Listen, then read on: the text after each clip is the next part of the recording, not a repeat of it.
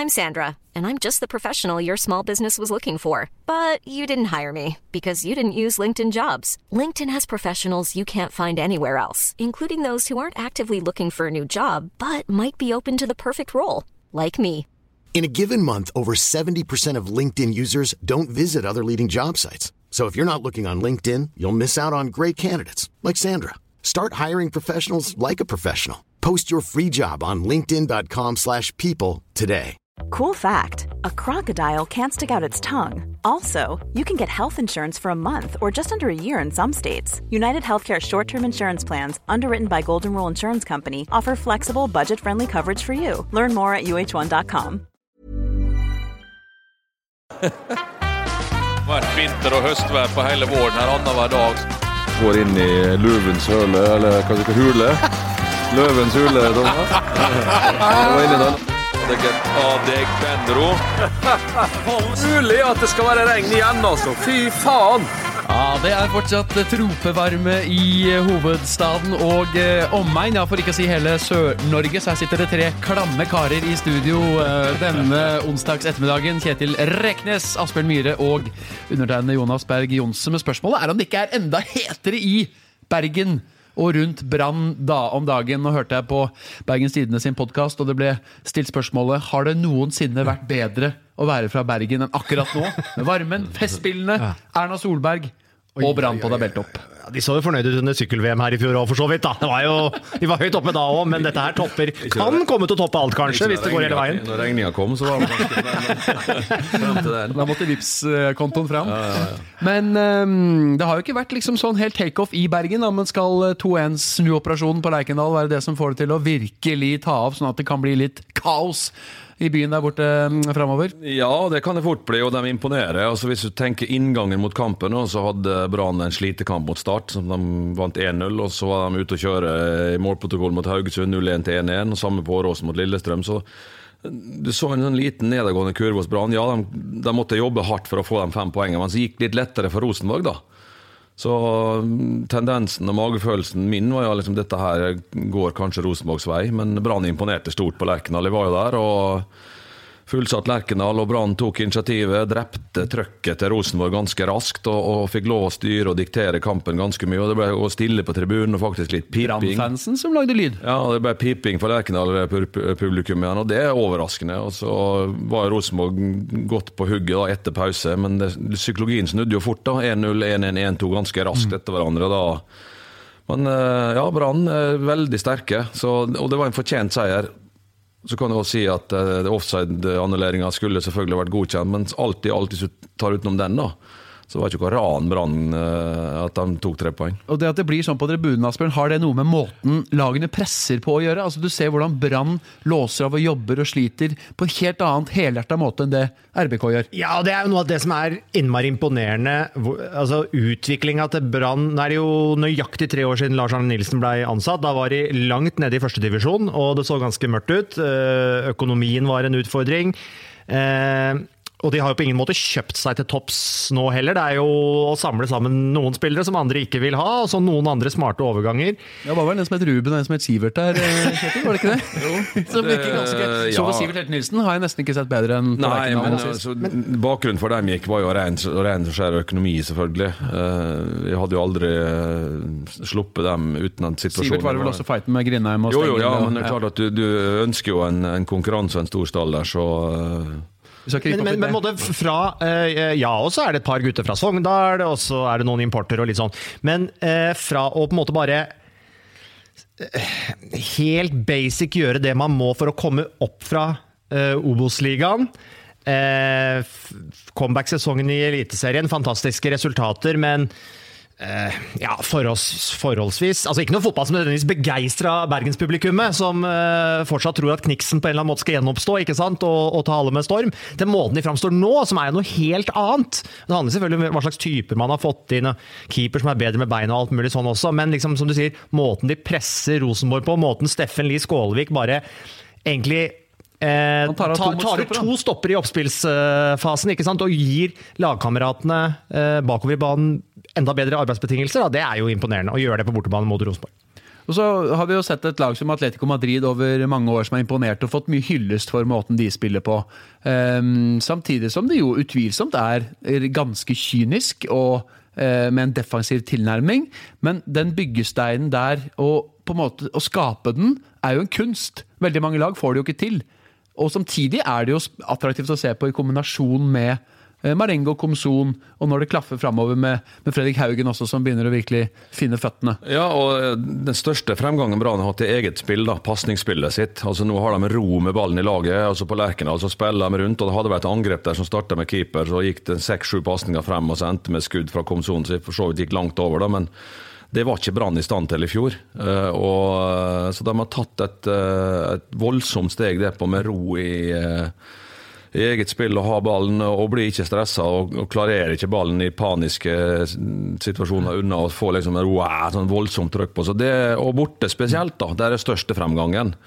De har jo reist rundt og lagt seg bak, og ja, 1 poeng borte bra, holde nullen har vært utrolig viktig. Nå angriper de bortekampene med fulle mugge, og det får de utvilsomt betalt for. Og det så vi altså allerede da den første bortematchen mot Godset, som det jo ble etter som Ranheim-kampen ble utsatt, at Lars Arne Nilsen sier før kampen, ja, men vi skal gå ut, vi skal være aggressive, vi skal stå høyt, presse Godset høyt på bortebane. Ingen som egentlig trodde på det når han sa det, men så har det jo vist at det her de i stand til, ikke i 90 minutter i hver eneste kamp, men de i stand til å gjøre det også på bortebane, og måten de en ting ja, måten Brann pressa på, måten de også klarer, som Kjell sier, å spille av presset når Rosenborg prøver å stå høyt, jo nesten minst like imponerende at de på en måte har den roen og de ferdighetene. Og så jo Brann og Bergen som by kanskje blitt litt mer realistiske i med tanke på at de gikk ned. Liksom, det ikke opphausing etter en god kamp, og ja, fansen synger jo, det jo greit nok, men det litt mer jordnær tilnærming til ting i Bergen for øyeblikket, og derfor så har de fått den stabiliteten. Og det som, ja, vi gjorde en god kamp, ferdig med den, konsentrere oss til neste, i stedet for å leve på gamle minner eller den forrige kampen da. Men det blir jo spennende å se nå, det har ofte vært sånn at lag som har slått Rosenborg har gått på en smell etterpå. Nå har de jo litt hvile til å tenke, og de har jo kamp i kveld da, på Åråsen. Veldig spent på hvordan de stiller der, hvor mange de hviler og så videre. Klart det jo 10 dager derfra igjen til Vålerenga kommer til Bergen, og en viktigere kamp på en måte, men nå har man kommet litt av gårde i cupen og vinner i den matchen på Åråsen, så det plutselig muligheter for det dobbelt. Den litt seig, den. Altså få dager etter du hadde sein kamp på Lerkendal på søndag, og så har du litt skade, var 3-4 gutter som ikke trente dagen før, og litt sånne ting. Altså det et bananskall for Brann. Men jeg ganske sikker på at også med tanke på at her mangler jo den ene langsida på Brann stadion, så kapasiteten jo vesentlig nedsatt. 12-9. Denne sesongen. Så at det blir rift om billettene i Bergen utover høsten. Vi kan ha vært litt skuffet i vår over at det ikke har vært litt flere der, men nå kommer det til å ta fyr, og der kommer til å være rift om billettene. Vi har hatt så mange topplag. Og da passer det selvfølgelig dårlig at i denne sesongen her du river langsida di. Du skulle kanskje ventet med det, eller gjort det før, for så vidt. Ja. Men så det dette med fundamentet for dette laget, da. Vito Formgård og Acosta. Beste stoppeparet i Skandinavia, sier Stig Torbjørnsen, Kjetil Rekdal. Han ser noen kamper rundt omkring. Hvis vi prøver å trekke noen linjer, det vanvittig imponerende det de to gjør. Kan tenke på andre stoppepar som har vært like solide, eller? Ja, jeg helt enig. Nå har jeg ikke sett alle stopperparene, men du skal lete godt for å finne noen som bedre. Og det som utviklingen deres har jo vært bra. Hvis jeg husker når Wormgård kom til Ålesund, så var han litt rusten. Jeg gjorde litt feil og hadde litt trøbbel med plassering og litt med tempo, men nå har han vært ute en stund nå, men han har blitt stadig vekk bedre. Og Acosta var jo en litt sånn vill stopper før, han rusa inn i folk og sånne ting, men nå har han blitt rolig, han leser situasjonen mye bedre og blitt god med ballen også, så de to har hatt en fin utvikling, og så klart at de utfyller hverandre veldig godt, og Wormgård en ledertype med fantastisk utstråling. Han bekker lagkameratene sine rundt seg, det ikke noe stress der, og skjer det feil, så liksom kom igjen, og han rolig og har et godt lynne, da, hvis du skjønner hva jeg mener, sånn at han har sikkert en fantastisk påvirkningskraft på lagkameratene sine, og det hjelper jo det også. Og det jo på høyden av karrieren sin som midtstoppere, de jo Wormgård så vidt under 30, Acosta så vidt over 30, og så jo dette med at ja, det kom inn et par nye spillere som har gått inn i elveren denne sesongen, men Lars Arne Nilsen har på en måte liksom, han har bygd en stamme, vært liksom tro mot prinsippene, selv om de har utviklet seg i eget spill blant annet og sånne ting, og det jo all erfaring tilsier jo at skal du skape et vinnerlag, så må spillere få lov til å spille sammen over tid, og flest mulig av de som på en måte utgjør en elver, og det jo en suksessoppskrift gjerne. Og Wormgård jo en fyr som kan si like før kampen «We're gonna destroy Rosenborg», men gjør det på en måte sympatisk måte. Det virker ikke kaksig eller blærete eller påtatt. Det virker bare som at det faktisk det han har lyst til å gå ut der og gjøre. Og som du inne på det med jordnærhet, Kjetil, som Gunhild skrøt veldig av Brann nå. Nå har vi jo vært litt ute mot Brann, at de har vært litt strengere rundt egne spillere, rundt pressen og sånn. Men de opptrer på Lerkendal overfor oss med en utrolig ydmykhet, og når Gunhild gjør en sånn stand-up, som vi kaller det, i garderoben til Brann, hvor hun tar laget på direkten, så kommer plutselig Lars Arne Nilsen og Rune Soltvedt inn, og Lars Arne hadde ikke fått beskjed om at det plutselig skulle stå et TV-team inne i garderoben hans mens laget var under oppvarming, og hadde vel egentlig tenkt å bruke den tida der selv, men da var det, du her? Ja, men da får vi finne et annet sted å ta taktikkmøte.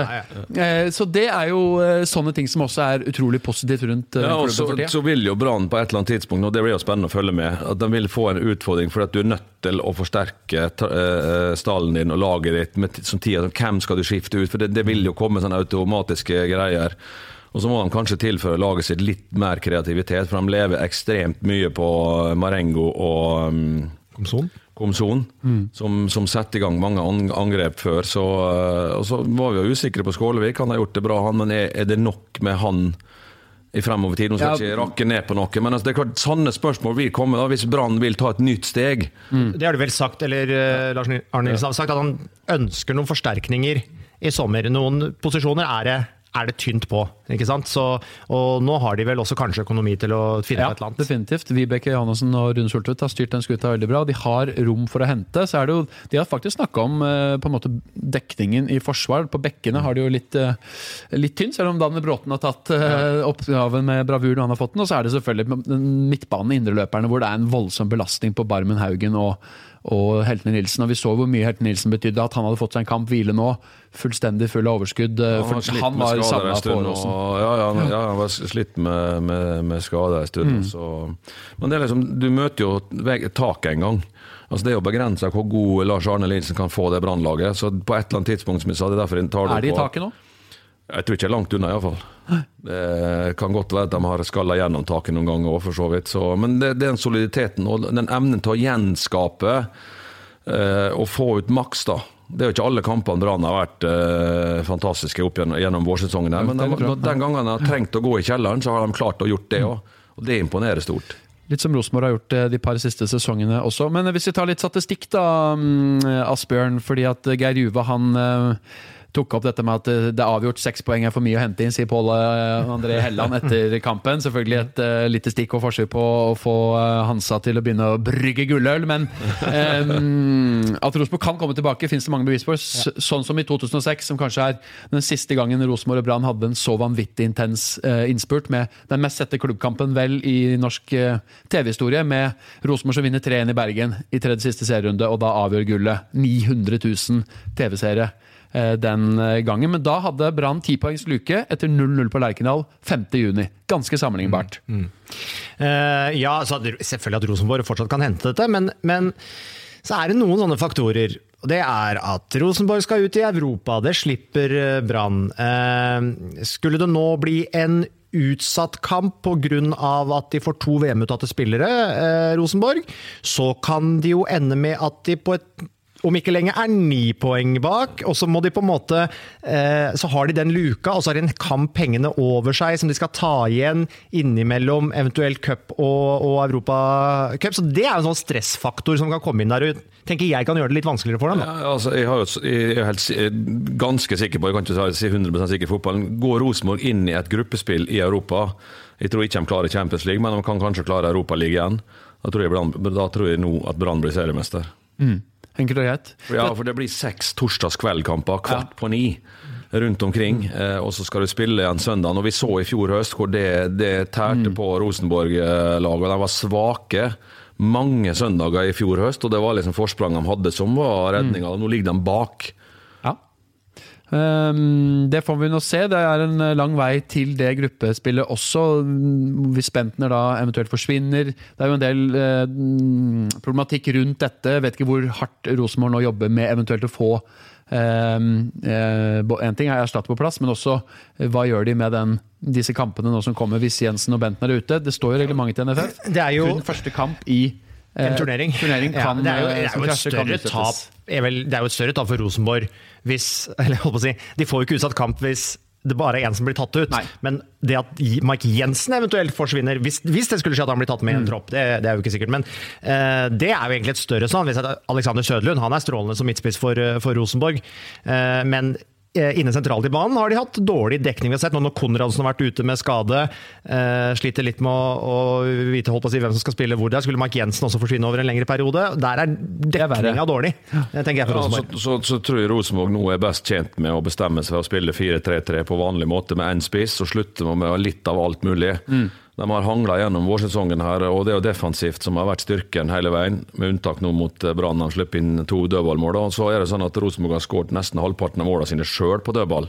Og det er svake tall for et lag som i utgangspunktet skal dominere kampene sine og spille ut lag. Så jeg tror Rosenborg er nødt til å bli Rosenborg og like seg selv igjen, å spille ren 4-3-3 med da enten Søderlund eller Bentner som spiss, og så 2 normale vinger og 2 indre løpere som skal gjøre det. Som han har gjort i alle år før. Det var det jo for eksempel i Haugesund. Så synes jeg var det jo strålende, ikke minst i den første omgangen der, og da spilte de jo rein 4-3-3. Kanskje det kan være en blessing in disguise at Niklas Bentner nå forsvinner en periode, og kanskje for godt? Ja, det er mulig å tenke det i hvert fall. Hva tenker du om det, Kjetil? Ja, det kan godt hende det, men han har jo skuffet i år, og han hadde jo 19 mål i fjor. 3 i år. Ja, det gikk jo ikke på skinner på vårsesongen i fjor heller, med hverken de vant jo kampene sine, vel å merke, men liksom, det var ikke sånn blendende spill, og Bentner det tok litt tid før han var opp på maksnivået. Det har lignet litt det samme i år, og 3 mål etter 12 serierunder. Som spiss, du blir liksom ikke akkurat nedringt av klubber som vil kjøpe på basis på det da. Men nå kommer det et VM da, og klart å gjøre han det bra der. Hvis han blir tatt ut og får være med og gjøre det bra, så er jo alle... Når Åge Hareide sier at det Mike Jensen og Niklas Bentner viser i Elitserien, det er ikke noen pekepinn for meg om de er gode nok for Danmarks VM-tropp. Det er ganske knallhard dom over Elitserien. Ja, jeg tror i hvert fall når det gjelder Bentner, så er vel Åge Hareide så klar på hvordan han eventuelt skal bruke han som en liksom rollespiller i et gitt kampbilde, ikke sant? Med den spisskompetansen han har da.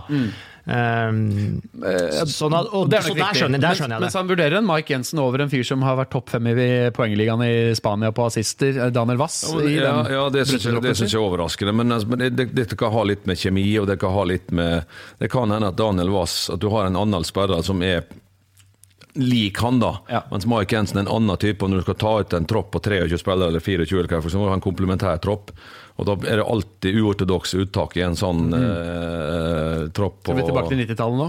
Ja, det har jo skjedd i Norge også det, så det men Åge, jeg skjønner jo Åge, ikke sant? Han kunstgress i Norge, hvor stort og hvor høyt nivået er, liksom. Men du så jo når Bentner spilte internasjonale kamper i høst, da fikk du se det virkelige nivået på Niklas Bentner. Han fikk definitivt vist at han kunne bidra da Danmark imponerende kvalifiserte seg til VM. Gud bedre hvor gøy det hadde vært, og mye også skulle vært med. Men det ser jo litt lovende ut, og nå er det et par landskamper på horisonten. Vi kan ta det også. Det er altså bare Birger Meling og Tore Reginiussen da, som er i den troppen opprinnelig, og så er Vegard Eggen Hedenstad tatt inn i varmen i tillegg. På grunn av Haitham Alesami vel, som har noen kvalikamper i... Ja, Omar var det, ja. Så var det. Det som ikke får lov av Olympiakos reise. For dette er jo ikke internasjonale datoer, faktisk. Og det kun for VM-kvalifisert lag som har internasjonal dator. Så det er greit. Og det er jo et varsko, eller en pekepinn på hva vår landslagssjef da, Lagerbäck, ser på Eliteserien. Han mener at han må jo gi mye rett i det, selvfølgelig. Det er jo ikke mange som har markert seg så mye. Nei, det er ikke lett å peke på noen som mangler. Nei. Og det er jo... Det burde være flere som var så stabilt gode over tid og spilte seg i søkelyset til å kunne bli proff da, som spiller fast i Eliteserien, men det har vært for få. Men det positive er jo at mange av de utlendingene som har forlatt Eliteserien de siste årene, nå spiller de faktisk har virkelig tatt steg og fått et snitt av internasjonalt nivå som var en periode hvor veldig få tilegnet seg det. Nå er Midtsjø, Svensson, Selnes og så videre har virkelig tatt steg da, i sine respektive klubber. Mars Jonsen er jo en eventyrhistorie. Ja, rett og slett. Og Joshua King ganske knallhardt ut mot Don Howe her. Eddie Howe heter Eddie han, Howe. ikke Don Howe. Eddie Howe. På at ikke han får spille ren spiss. Det ligger jo litt an til noen klubbbytter for flere. Ja, så det kan bli en spennende sommer sånn sett, og interessante landskamper. Nei, altså, vi kan jo ikke være lei oss for at vi har på en måte spillere som er i utlandet heller, men jeg er jo enig med Kjetil at det burde kanskje vært flere vi i hvert fall kunne pekt på og sagt dette er en kandidat, dette er en kandidat. Så klart, og aktuelle. Altså, problemet er jo ofte at det som utenlandske klubber nå henter fryktelig ung. Det skulle jo vært mange spillere her 21-22 år som på en måte er blitt voksne da, som skulle vært aktuelle for å komme til utlandet hele tiden, men vi er for få som har imponert med tanke på å kunne komme inn en landslagstropp i år. De profilene som ofte er liksom de aller yngste. Men hvis du tenker da som agent, og du er inne på det med kunstgress og nivå i Norge, så se på Stabæk da, som har en veldig spennende gjeng på gang med Brynildsen, med Bohin, med Vetlesen selvfølgelig, Børkeie, som igjen er utrolig spennende og gode i store deler av kampen mot Sarpsborg, et lag som tydeligvis kler Stabæk litt. Det blir i hvert fall alltid mye mål begge veier, det er en morsom oppgjør. Men hva tenker man når man ser de spillertypene? Hva tenker man at det kan på en måte bli til i et internasjonalt bilde? De ser dem jo mange ganger, selvfølgelig, og så vil de sikkert se på personlighet, og da tipper jeg at en spiller som Børkeie står ganske høyt opp på lista, for han har hele pakka, han er stor, han er rask, han er god med ballen, han har bra oversikt, og da fine føtter. Ja, og da vil jo han bli foretrukket foran kanskje en som er en del mindre, i og med at fysiske aspekter er mye viktigere på gress enn på kunstgress, og i utlandet så spiller du på gress. Så Vetlesen og Brynildsen er et sånt bilde. Ja, altså de har gjort det bra. Brynildsen var jo vi heldige med å klinke ut som et av årets gjennombrudd her, så det får vi jo klappe oss selv på skuldra her i Eurosport. Men ja, Vetlesen er jo interesser på han, men han, altså, ja, han er litt mindre. Hvis du tenker på Sander Berge, hvis du skal dra han opp da, så er Børkeie en lignende type, som har hele pakka da. Er du liten, så må du være fryktelig god på mange bestemte ting da, for å kompensere kanskje litt mangel på fysikk. Men det er jo litt spennende da, siden vi nå er inne på et sånt landslagsspor, så er det jo litt spennende, og nå har vi hatt flere aldersbestemte landslag som har kvalifisert seg til mesterskap det året her, og du har et A-landslag nå, hvor Lagerbäck ser ut til å liksom finne den gjengen han har lyst til å ha med, og han bygger jo det laget nå på ganske unge, altså du får noen nøkkelspillere som unge, Ajer, Sander Berge, og vi ser at Martin Ødegaard også nå er på en måte med her, så blir det veldig spennende hva han gjør til høsten da, men det er jo noe litt sånn spennende på gang her, så det er typisk at vi mister de landslagsrettighetene. Men det var ikke sånn han hadde tenkt å gjøre det. Han hadde jo tenkt å plukke ut, men han ble tvunget til det, og heldigvis da. Så, for da har du jo litt tid da, i stedet for å ha et landslag som kanskje gjennomsnittsalderen på 29-30 år, så er det, ja, det er en kvalik eller en sesong, og så må du skifte ut en haug av dem. Nå har du noen som kan være med og sette preg på landslaget i kanskje 10 år fremover, i dem som Asbjørn nevnte her, og kanskje dukker opp flere til og med, og når Lagerbäck da, som kanskje er litt redd for å bruke unge spillere da, ser at oi, de klarer det fint, så kan han tørre å bruke enda flere, og det vil jo gi et landslag som kan få utvikle seg med et ungt lag over en lengre periode, og så kanskje når han er på 25 år, bli et landslag som kan klatre ganske høyt på rankingen og begynne å kanskje til og med kvalifisere seg for mesterskap igjen. Det er gøy, og ingenting er bedre om vi kan ha et landslag og virkelig glede oss over og glede oss til å se, og så videre, og Gud bedre, få et mesterskap igjen. Det hadde vært rett og slett, det hadde vært et eventyr det. Vi kan ikke bare liksom lene oss på de som nå skal spille returmatch på Ullevål nå i juni. Hvordan går det? Roar Strand ser ut som han er i god form. Han spilte midtstopper nå i breddekampen for Melhus. Fikk en ordentlig smell der. Var det sønnen til Kåre som fyrte av rett i planetbånd? Ja, beskjed fra Kåre at skyt på Roar. Han overlevde det. Jeg var livredd han skulle bli liggende og bli skadet.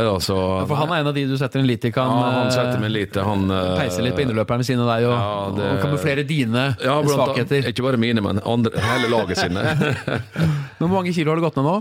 6, ja. Det går Ja, det er stagnert nå, men nå har det vært mye jobb og mye reising, og da blir det fryktelig vann. Da blir det sånn rykk- og napptrening. Og de tunge eggomburgerne på kveldstid der. Det er veldig sjelden for dem da. Men i helga så er det lov å kose seg. Ja, det er riktig. Det blir veldig artig den kampen. Det er 9. juni. Den 7. juni så har VG invitert til et slags mini-VM, hvor vi er invitert til å bidra på hvert vårt vis. Har du tenkt til å utfordre kropp og sjel 2 dager før Norge møter Brasil? Nei, men jeg ble vel spurt om jeg kunne være kommentator, tror jeg, eller noe sånt. Så jeg har ikke svart på den. Jeg måtte vel finne ut om det passet. Ja. Så jeg har ikke Du tror det kan bli en artig- Ja da. Vi får se hva slags lag vi... Og spesielt hvis Jamel Rake skal være med, da burde jeg kanskje vært med og spilt mot han. Da. Han VGTV skal selvfølgelig stille lag.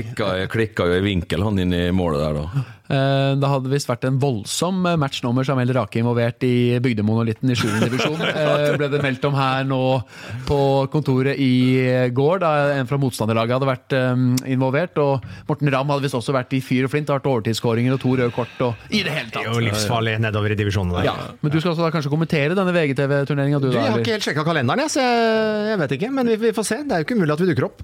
Vi skal i hvert fall stable et lag, og jeg har fått beskjed om å være med å utforme det, som en av få med O2-opptak over 45 i redaksjonen. Spørsmålet er hvem av liksom, de gamle helter er da, hvis vi Kjetil er utelukket på grunn av dette Brasil-oppdraget. Gamle helter her? Ja. Her på huset? Ja, det er ikke Petter Bø Tosterud har ikke noe tro på. Karsten Skjelberg har sagt han kanskje Keeper, kan bidra. Ja. Og så er jo enten Gunnhild eller Anne et sånn kvinnelig alibi som har vært kult hatt med. Og så er det spørsmål Susanne har spilt fotball. Ja, det er sant. Så har det vel han Martin Sleipnes, han mener vel at han kan ta straffesparker, tror jeg. Så ja, han har vært med i straffespark nå et par år på rad. Og spiller mye sånn cageball. De har jo til og med fantasy på cageballen sin, de. Setter opp et GoPro-kamera i hjørnet og har rett og slett poeng, score og lagettak. Det er mye sykt. Det er mye sykt her ute. Men Bengt Eriksen har for lenge siden han har spilt fotball. Thomas Myhre, er det håp? Ja, håper jeg det, men det er ikke stort. Ja, vi får se hva slags lag vi stabler. Vi gleder oss uansett til å delta på VGs mini-VM, som de har kalt det. Da blir det litt ymse lag og lagoppstillinger, vil jeg tro, som dukker opp der. Men vi skal fokus tilbake igjen til Eliteserien. Vi kan ta kjapt, og da vil jeg ha kjappe statements, gutter, om litt forskjellig av kampene vi har lagt bak oss. Ranheim, hvorfor trives de ikke når de må sette snuta nordover og ikke sørover? 4-0 og 4-0. 0-4-0-4 der, men akkurat det tenker jeg er tilfeldig, at de kommer akkurat der.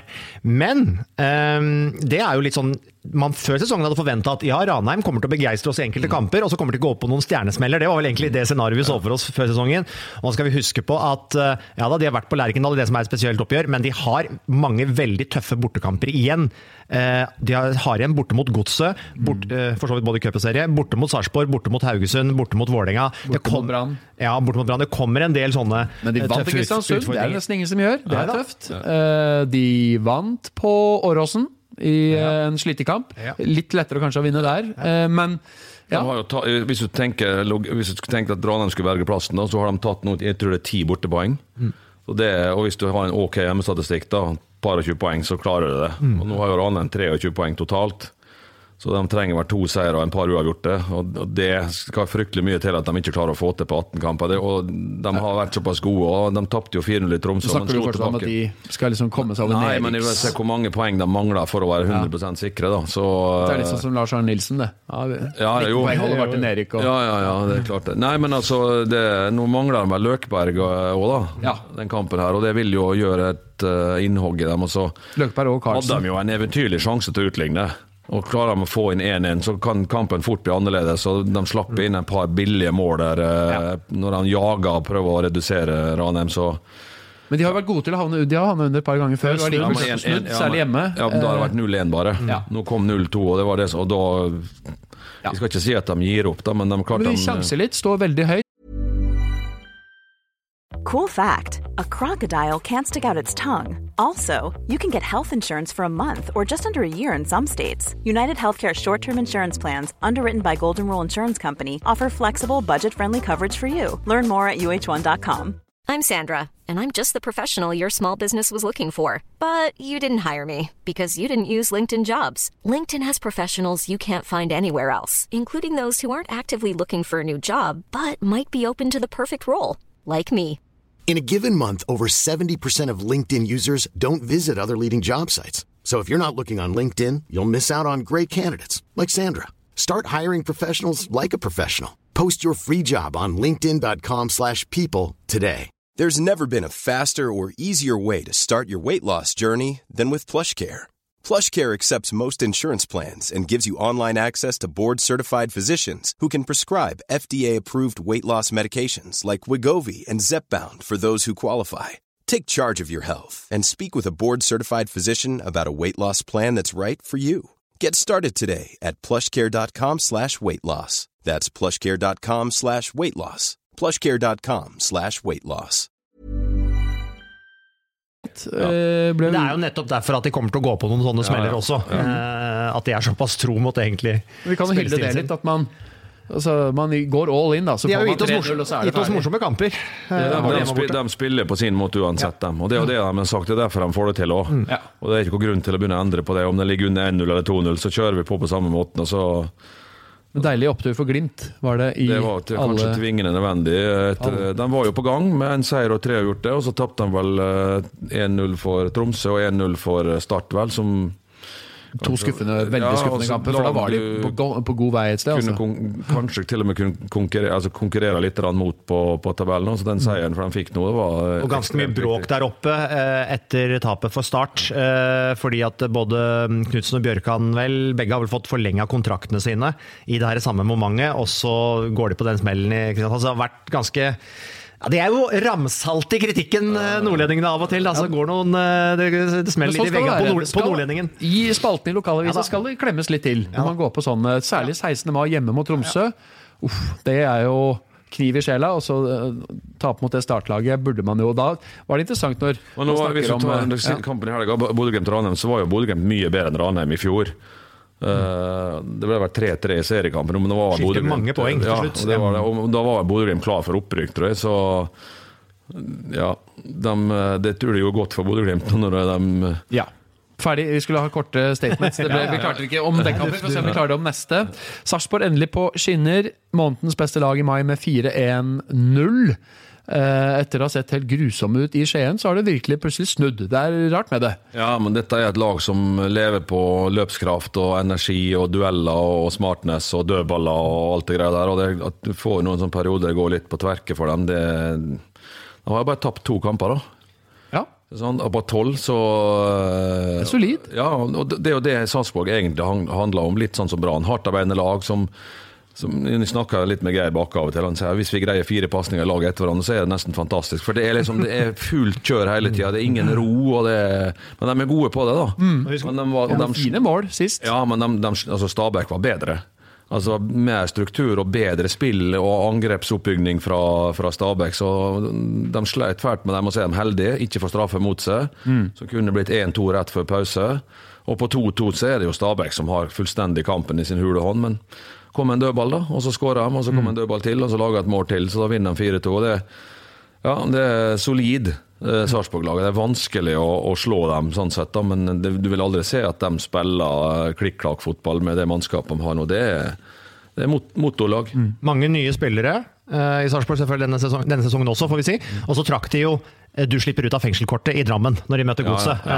For der hadde de grisetur, ikke sant, som vant der. Man kan bli litt blendet sånn sett, at de har kanskje, de kunne stått med 0 poeng da. Men det gir jo, altså, da får du med 3 poeng derfra, og så har du en hjemmekamp neste match, og så kommer du inn der med ny energi. Hadde Godset borte, og så hadde de startet Sandefjord. Hadde du tapt mot Strømsgodset, så det ikke sikkert du hadde klart å slått både Start og Sandefjord, for da hadde du ikke hatt samme selvtilliten og samme roa. Det har kanskje blitt litt mer stress, og i fjor så tok medalje, i år så ut av cupen og langt ned på tabellen. Altså disse mekanismene der slipper det nå da. Nå de jo med igjen i medaljekampen.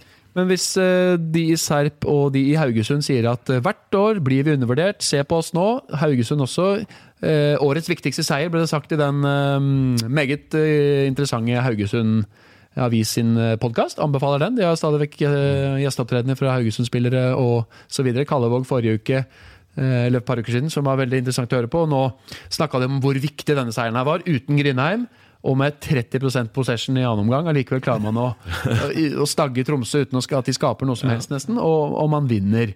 Du har noen dager som sånn, du sliter, du tung i beina, det har vært en tøff måned, du får ikke til så fryktelig mye selv, og da må du bare ja, greit, i dag det sånn, nå handler det kun om en ting, det å prøve å få disse poengene i havn. Og det klarte Haugesund, og de hadde vel noe tapt for kampen før der mot Rosenborg, så hadde de en uavgjort, og så muligens lite noen få poeng i kampene før der, så da det liksom en taper for Tromsø, så går de forbi oss, vinner vi, så får vi avstemt av dem. Når Haugesund da tar ledelsen, så det klart at da, og når situasjonen som Kjetil sier, ok, nå driter vi I resten, nå handler det kun om å berge de poengene her, og så noen Tromsø-spillere, Morten Gans Pedersen blant annet, var ute og grein litt på nesa, for de synes Haugesund var liksom et kjipt lag å spille mot. Altså, det klart, Tromsø, de gravde til seg de 3 poengene I Bodø, de også, det var ikke blendende det de gjorde der på 16. mai. Så det var... det der går jo litt det der bølger litt. Ja. Men I Haugesund så sier de at det var en viktig seier, fordi de kampene må vinne, skal vi ta medalje? Hva tenker vi om det? Ja, de jo optimistiske. Vi hadde vel Haugesund langt ned på tabellen, og det så tregt ut og tungt ut I vinter, de kampene I så de. Jeg får tenkt dette her. Ja, de solide defensivt, men skårer mål, og det går sakte her nå. Hvis det blir stort tempo I kampene, det litt kanskje tempo svagt, men de overrasket. Og så har de sprukket før da. De var jo med I dette skiktet her I fjor et stykke ut på høsten, og så tappte de 7 av de siste 8, så vi får jo vente til sesongen over. Men det bra å legge press på seg selv og ambisjoner. Hvorfor ikke? De jo I nærheten av en medaljekamp, og da kan du liksom si, nei, vi fornøyd, bare vi ikke rykker ned. Altså, det blir jo passivt. Ja, det sant. Så det jo bedre å være litt frempå når du legger lista litt høyt. Så definitivt, men det også blir snakket om der hvorfor Horneland bytter såpass lite og bytter veldig sent. Første bytte den kampen, selv om Haugesund hadde veldig tunge bein tidvis så det ut som, var I 86. minutt. Det ganske... Han vel også en trener, litt som Lars Arne Nilsen, som liker å på en måte gå med den samme gjengen så lenge det mulig da. Og så... Ja, da vurderer han vel at de som sitter på benken, de ikke noe bedre. Og han har også sagt at hvis jeg skulle bytte for eksempel kantspillet, så hadde de enda mer offensive kvaliteter, og ikke så mange defensive. Men det har jo litt med hvordan kampen og sånn, hvis ting begynner å rakne, så det kanskje lettere å bytte, men I og med at du klarer å holde stand, og hvis du da tar ut en spiller, da, ikke sant, og så kommer en ny inn som skal kanskje tilpasse seg tempo I kampen, og kanskje litt annerledes, så kan det være grunn til at du slipper inn mål I stedet, ikke sant? Så da, av og til så safety first det beste, men dette endres jo fra helg til helg. Neste gang så kan det komme noe bytte til 60 minutter. Og hjemme mot Haugesund, plutselig så måtte de gjøre noen bytter, da ble vel da Grindheim fikk en smell. Nei, jeg mente hjemme mot Rosenborg, og da ble det plutselig veldig mange bytter, veldig mye rokeringer. Våge Nilsen, som jo kan brukes mange steder, men han spilte vel nesten alt bortsett fra keeper I løpet av den matchen, ikke sant? Altså, da ble det jo veldig mye sånn igjen da. Og da var Størlås også ute, veldig viktig spiller, som de ikke vil bytte en gang mot den Rogalandshelten Birger Meling der nede. Mener han bedre enn Meling, så da får vi se om det det alltid tar jo lokal patriotismen bitte litt overall, men uansett Størlås har vært meget bra han for et solid Haugesund-forsvar generelt. Og så kort og godt da om Vålerenga-Lillestrøm, det virker veldig lenge siden nå på en eller annen måte, det ikke så mange dagene siden, men det en stund siden, enorme gledesscener I Vålerenga-leiren etter den kampen. Deilig å se sånne følelsesladde intervjuer med både Deila og Finne som blodig, og det kokte godt. Og så kokte det så veldig godt I Lillestrøm-garderoben, også for de som ikke har vært inne og kikket på innsiden I the aftermath of den matchen. Og det jo sykt at en sånn kamp, en sånn derby, kan liksom destilleres ned til 2,5 minutter på overtid, hvor da først Finne har det skuddet I stolpen, frisparket, så Lillestrøm opp, Matthew som ikke spiller ballen, det kommer vel både Moses og Melgalvis også litt sånn I neste bølge der på mer eller mindre åpent mål, og så går Vålerenga opp og avgjøre. Så hvis man vil se opp igjen den kampen, man ikke nødt til å se 90 minutter pluss, man kan se de 2,5 siste minuttene, så får det liksom drama destillert. Men det da hudfletting av Matthew I den Lillestrøm-garderoben for åpne mikrofoner, og det snakkes om at dette gjorde han sentra ikke fordi at han vil ut I sommer og vil markere seg selv og et hvert mål teller og så videre. Hvordan ville du håndtert dette I den garderoben etter den matchen? Altså, jeg hadde jo satt med det og snakket med Matthew hvorfor han ikke sentra. Det kan jo være at han ikke så, at han var så fokusert på at han så ned på ballen og skulle dribble selv og trodde at han var alene, og det jo en mulighet. Og hvis han så spilleren og ikke sentra og satt seg selv foran da eventuelt for at den kanskje skal bli solgt I sommer, så jo det å dolke lagkameratene inn I ryggen så grusomt som det overhodet går an. Men da samtidig en ung spiller 19-20 år gammel. En veldig søt fyr, sånn som jeg kjenner han egentlig, og ikke som hadde spilt en bra kamp frem til da for så vidt også. Absolutt, en av de beste spillerne på Lillestrøm, men da Arne og Frode Kippe sto I studio sammen med deg, Kjetil, så de hintet jo kanskje litt til at her har vi mulighet til å vinne kampen, og så Men det blir jo dobbelt ille da, ikke sant? For det første så var det, første gangen var det sånn veldig stillingskrig da. Det var Vålerenga som prøvde å få opp tempo I kampen, Lillestrøm la seg lavt. Og så etter pause så kom Lillestrøm ut da, med et mye høyere press, og da ble det bølger frem og tilbake, og det var et stort tempo, det var masse sjanser, det var bra underholdning og enormt trøkk på tribunen, så andre omgangen var fantastisk reklame for derbyen mellom Lillestrøm og Vålerenga, og underholdninga og for eliteserien og for så vidt. Og når du får en sånn avslutning på en fotballkamp, det er jo da folk får lyst til å komme tilbake. For det er det som, sånn at du har stolpeskuddet, og da er en kjempeskuffelse i Vålerenga-leiren, for at den ikke gikk inn, og så reiser nakkåret, så ser du 3 Lillestrøm-spillere omtrent alene med Kvarasei, en forsvarsspiller, da, og frykten for å tape, og så overlever du den, og så får du en sjanse til å vinne, ikke sant? Og så klynge, og så skårer Bård Finne, så du er jo opp og ned som en jojo. For en trener så er jo det, spesielt da for Arne som taper kampen, det er jo grusomt. Og så har sjansen til å vinne, og så hadde det sikkert Lillestrøm vært fornøyd, kanskje Vålerenga også, for så vidt at ja, det ble uavgjort som vanlig som derby. Litt sånn, og det ene trekker gullådet, mens andre trekker taperlådet. Sånn, når du er helt utslitt for krefter i det 95 minutter, det finnes ingen verre måte å tape på, og det finnes sannsynligvis heller ingen bedre måte å vinne på, så det ble jo avstanden da, i følelsene ble jo helt gigantisk etter kampen. Men det skal Vålerenga ha da, litt tilfeldigheter her, men de har nå etter hvert vi har hatt en evne til å avgjøre tette kamper, vinne med det ene målet de trenger. 4 ganger 1-0 da. Ja, ikke sant? 1 ganger 2 igjen. Ja, og av de 5 matchene så har vel Sam Johnson da vært matchvinner i 4 av de kampene, ikke sant? Altså sånn, de har snodd til seg mange 3-poengere der. Ellers så var jo den helgen her fantastisk reklame for Eliteserien, som vi har lett for av og til å snakke ned Eliteserien sammenlignet med andre ligaer og sånt nå, men når vi får den kampen vi får på Intility, du får den kampen du får på Lerkendal, vi ser det er de beste seertallene vi noen gang har hatt for noen av eliteseriekampene på det halvannet året som vi har holdt på med det.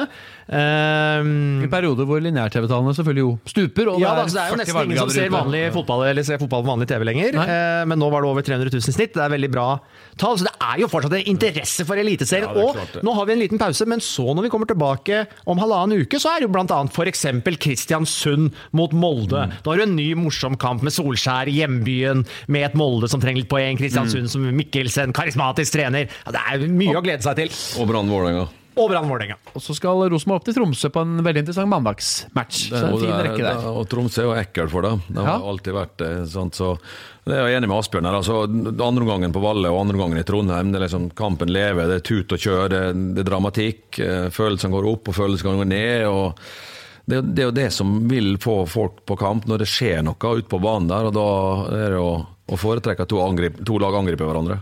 Er Strømsgodset friskmeldt etter 2-0 over Sandefjord? Nei. Hva skal til for å...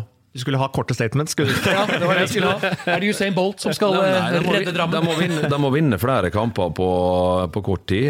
Det har de kapasitet til. Nå har de Start borte, Ranheim hjemme og hjemme i cupen, og så har de Lillestrøm borte og Kristiansund hjemme før ferien. Så de har gode muligheter, et par 3-poengere, i hvert fall på rappen nå da. Og det kan de jo klare. De har altså 3-6. I fjor hadde de 3-6-6 på de første 15, så de trenger egentlig bare... De har spilt 12 kamper nå, de har 12 poeng. Så skulle de ta 7 poeng da, på de 3 siste seriekampene, så runder du med 19.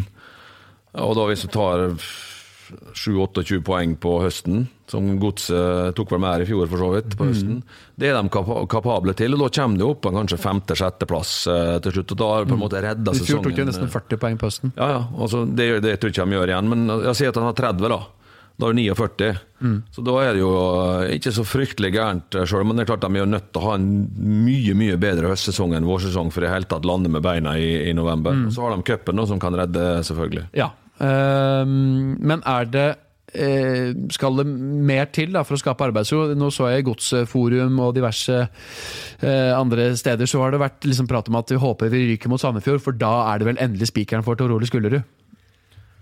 Ja, det er jo en, hva skal jeg si, litt tåpelig tilnærming, men ja, men det er jo en måte å tenke på hvis du er helt desperat etter et skifte, og at du ikke tror noe som helst på det som foregår. Ja, men du har ingen garanti for at det blir noe bedre med en annen.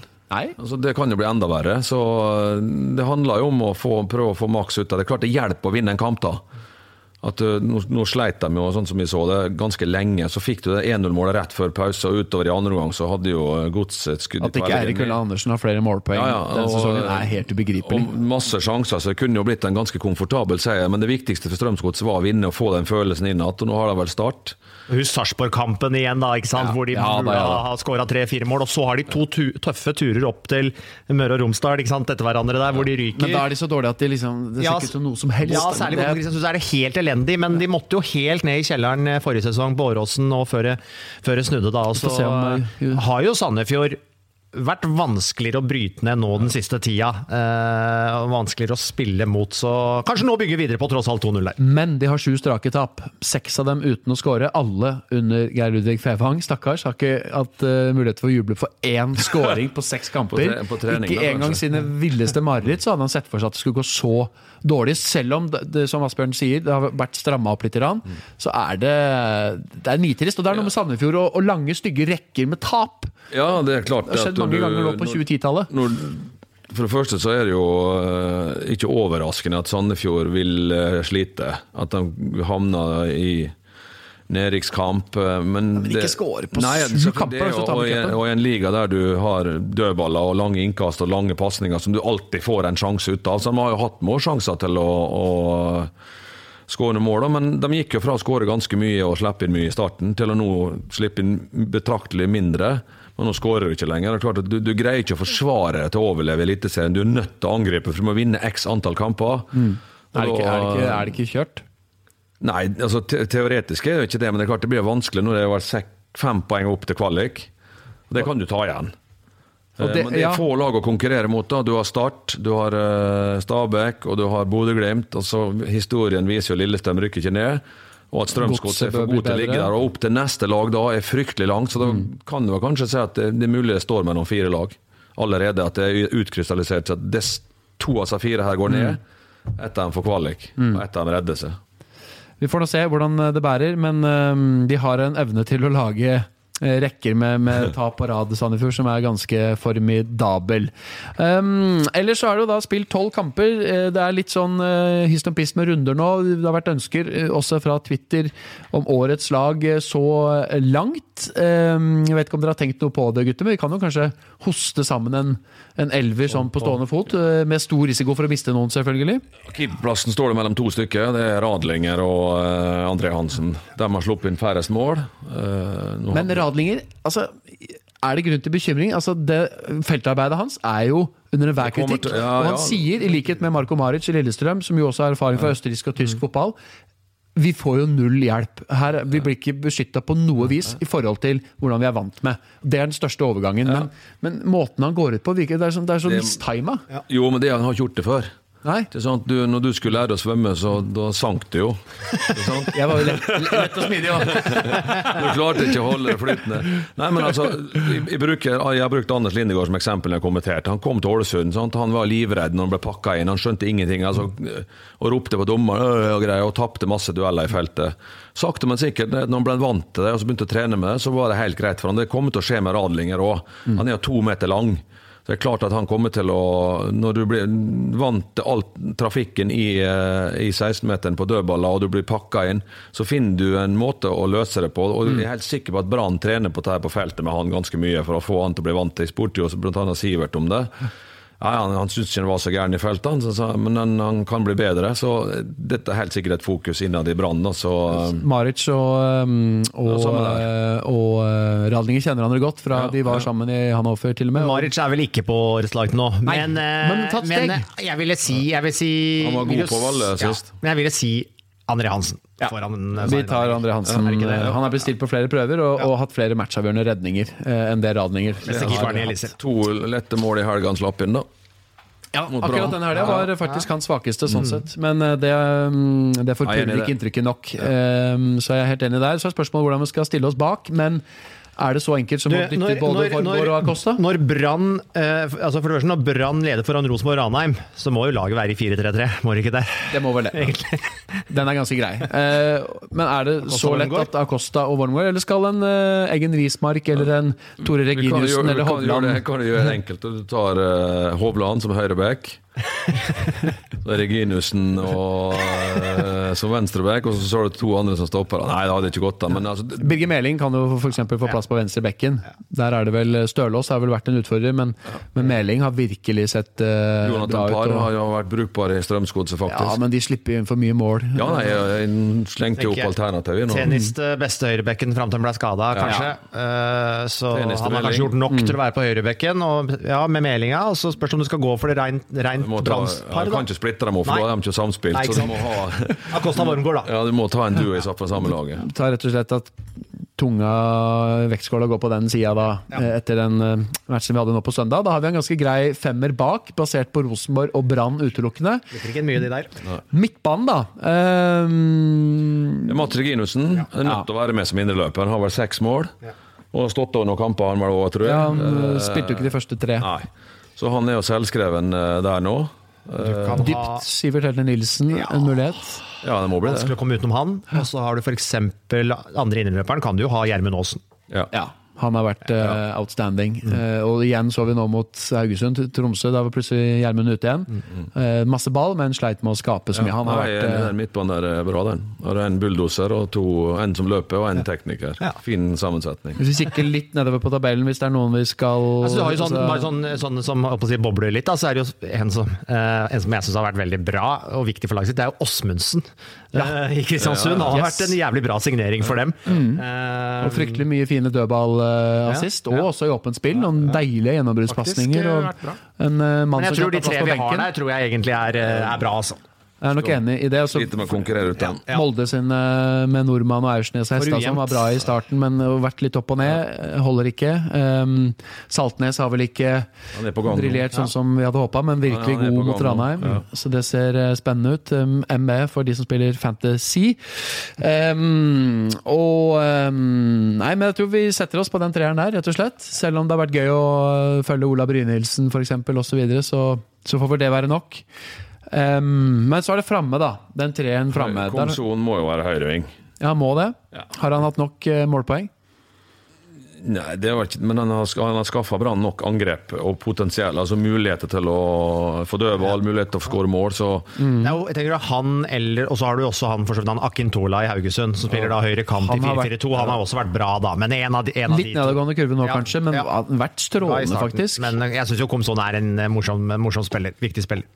Og ikke minst da for serielederen. Men hvem skal da få plass på venstre kant? Vi kan jo jukse litt. Det går an det. Alternativt kan vi jo kjøre Akintola på motsiden. Ikke Bentner, men Nei, vi kan gå Erik Tønne kanskje? Ja, eller Akintola. Ja, Akintola har kanskje vært enda bedre, selv om Tønne har hatt voldsomt på målpoeng. Vi må ta en spiller fra Haugesund, og nå har vi tatt en fra Ranheim. Haugesund er oppi der, de er jo femteplass. Ja, akkurat. Vi har jo elegant hoppet over Sarpsborg da, som ligger på 4., men Zakariassen har jo jevnt vært bra, var jo outstanding i seriepremieren og så videre. Middels nå mot Stabæk. Ja, han sleit med å være han skåret et viktig mål selvfølgelig, han er jo der. Men det er jo ganske mange like gode, like viktige spillere i Sarpsborg, føler jeg. Så det er litt vanskelig å se noe som står frem. Nå har plutselig Askar hatt noen bra matcher og sånn, men vanskelig å plukke en spiller derfra. Skårer jo i bolker, den godeste Amin. Nå har han 3 på 3 matcher. Men det blir vanskelig hvis vi skal plukke bare 1 spiss, da. Ja, men har det vært så mange som har vært veldig gode? Markus Pedersen. Ja, han har skåret mest mål. På et lag som sliter. Vi må huske på det. Det gjør at prestasjonen er enda større. Hadde Godset vunnet flere kamper og fått mer til å flyte, så kunne han ha vært på 15 mål allerede. Men kan du også holde det mot han, at han burde vært som den målskåreren og sentrale, viktige brikken flinkere til å være med å snu laget i de dårlige kampene? Selvfølgelig kunne du gjort. Fullstendig usynlig. Ja, men som spiss så er du helt, og spesielt da i 4-3-3, for du har ingen makker. Og hvis laget sliter, så henger du løs oppi der nå, uten hjelp, uten å bli fôret. Altså, det er fryktelig vanskelig å spille spiss i 4-3-3 på et lag som sliter. Ja. Så det eneste, jeg holdt på å si, det er en solklar kandidat til Markus Pedersen. Den eneste innvendingen er liksom at de målene har kommet på forholdsvis få kamper da, ikke sant, Kjetil? Altså, de har kommet i 5 kamper eller noe sånt. 9, og 7 av de har kommet i 3 kamper, og så har han et straffemål i Bodø, og så hadde han et nå mot... Som vi snakket om, liksom, Sam Johnson har jo på en måte vært sånn som mer avgjørende for laget sitt, og Bamba i Kristiansund har jo også for så vidt vært bra. Men Bamba spiller vel litt på kanten nå, tror jeg. Ja, da kanskje vi skulle ha brukt ham på kant da, vet du. Det kunne vært. Kunne vi ha gjort, men nå må vi ha sett ut enten Akintola eller... Da tenk hvor skuffa han blir når vi tatt ut laget og så vraker ham etterpå. Det er jo Kontrabeskjed. Kontrabeskjed, ja. Men jeg er enig i det. Vi kan lande på at vi kjører Marcus Pedersen på topp Så har vi på Bamba måla. og Sam Johnson som alternativer. Ja, Bamba og Sam Johnson på benken, sammen med da Osmundsen og Osmundsen og Erik Tønne. Og Rosenborg-stopperen. ja, mange kan vi ha på denne benken her da? Vi må ha en, Det er treningskamp. vi må ha en bekk på benken også. Ja, en hel stall på benken. La meg nå se nå da. Fordi at vi har jo da 11 inne, så må vi ha på benken Radlinger. og så må vi ha Ta Even Hovland, da. Vi trenger bare én ja, for Rosenborg-stopper. det var jo først etter at han kom at det virkelig strammet seg opp. Osmundsen, Ja. Tønne, Bamba, Johnson, har 1, 2, 3, 4, det er 6. Ja. En En til, da. bekk-alternativ da. Gilly Rolandsson har jo vært Gilly har du, og fin. Stølås har du. Ta Stølås da. Vi tar Stølås. Ja. Da har vi en 7-er der. Ja. Det var ikke så verst det, gutter. Nei. Jevn miks frem i banen, og Brann og Rosenborg-fundament bak det er vel. Det kan vel de fleste si seg enig i. Ja. Ok, men du, vi har egentlig holdt på ganske lenge, så jeg tror vi nærmer oss slutten. Litt trivia på tampen. Vebjørn Selbekk, da, redaktør i Dagen. Iuga trønder og Rosenborg-supporter. Tapt veddemål etter at Rosenborg røyk mot Brann. Måtte gå med branndrakt på jobben et par-tre dager. Det er underskriftskampanje i Danmark for å få VM utsatt til Niklas Bentner er skadefri. Vi hoppet så vidt over egentlig Usain Bolt i Drammen. Det er jo interessant hva det kan føre til. Han har vært linket til Manchester United og Borussia Dortmund før, så det er jo klart Han har vært på treningsopphold med Dortmund, Yes. men Jeg dette er jo jeg har i sett litt av videoen der. Altså, han kan jo spille fotball, men det er jo Det er lang vei til Elitserien. Ja, vi får nå se hvordan det der ender. Ellers så er det noe mer å melde før vi går inn i en bitteliten deilig landslagspause og tar en frihelg. par cupkamper i kveld. Når vi lager dette her onsdag ettermiddag, så er det jo Rosenborg, Odd og Lillestrøm Brann. Ja. Det er jo noen virkelig knalltøffe. Er vi nå kommet til 4. runde. I år har det vært en trekning som er ganske så artig, med flere tøffe kamper toppkamper. I 4. runde, ja. Spent på hvordan særlig Rosenborg og Brann stiller i de 2 kampene sine. Det får vi fasiten på. Så er det da de siste 4. rundekampene. Disse går jo tidlig på unna Europacup. Det er derfor de er framskyndet. Så Rosenborg og Lillestrøm kan jo sånn sett ikke klage. For Brann hadde vært deiligere å spille den om et par uker. Ja, det tror jeg nok, men nå er det jo en gang sånn da. Det trekninga er jo sånn, og kampene er satt opp sånn, og da må du spille dem med terminlista tilsier det. Så da er det NRK2 som har den kampen i kveld for deg som hører denne podden før onsdag kveld. Vi takker for følget for denne gang. Gleder oss til å høre da neste uke intensiv oppkjøring mot Brasil. Ja, for nå har Kjetil frihelg. Det har nå blir han, det så trent mye, nå skal det trenes mye. det blir Mens du og jeg skal i bryllup, Asbjørn. Ja, det skal vi. Vi får se hvordan det utagerer da. Hvis det går bra, så skal vi lage en podcast neste uke også. Lykke til. Takk for at du hører på, og kos deg i varmen. Vi snakkes. Vært vinter- og høstvær på hele våren her annenhver dag. Går inn i løvens høle, eller hva skal du hule? Løvens hule, Thomas. Jeg var inne i den. Av deg, Benro. Mulig at det skal være regn igjen, altså. Even when we're on a budget, we still deserve nice things. Quince is a place to scoop up stunning high-end goods for 50 to 80% less than similar brands. They have buttery soft cashmere sweaters starting at $50, luxurious Italian leather bags, and so much more. Plus, Quince only works with factories that use safe, ethical, and responsible manufacturing.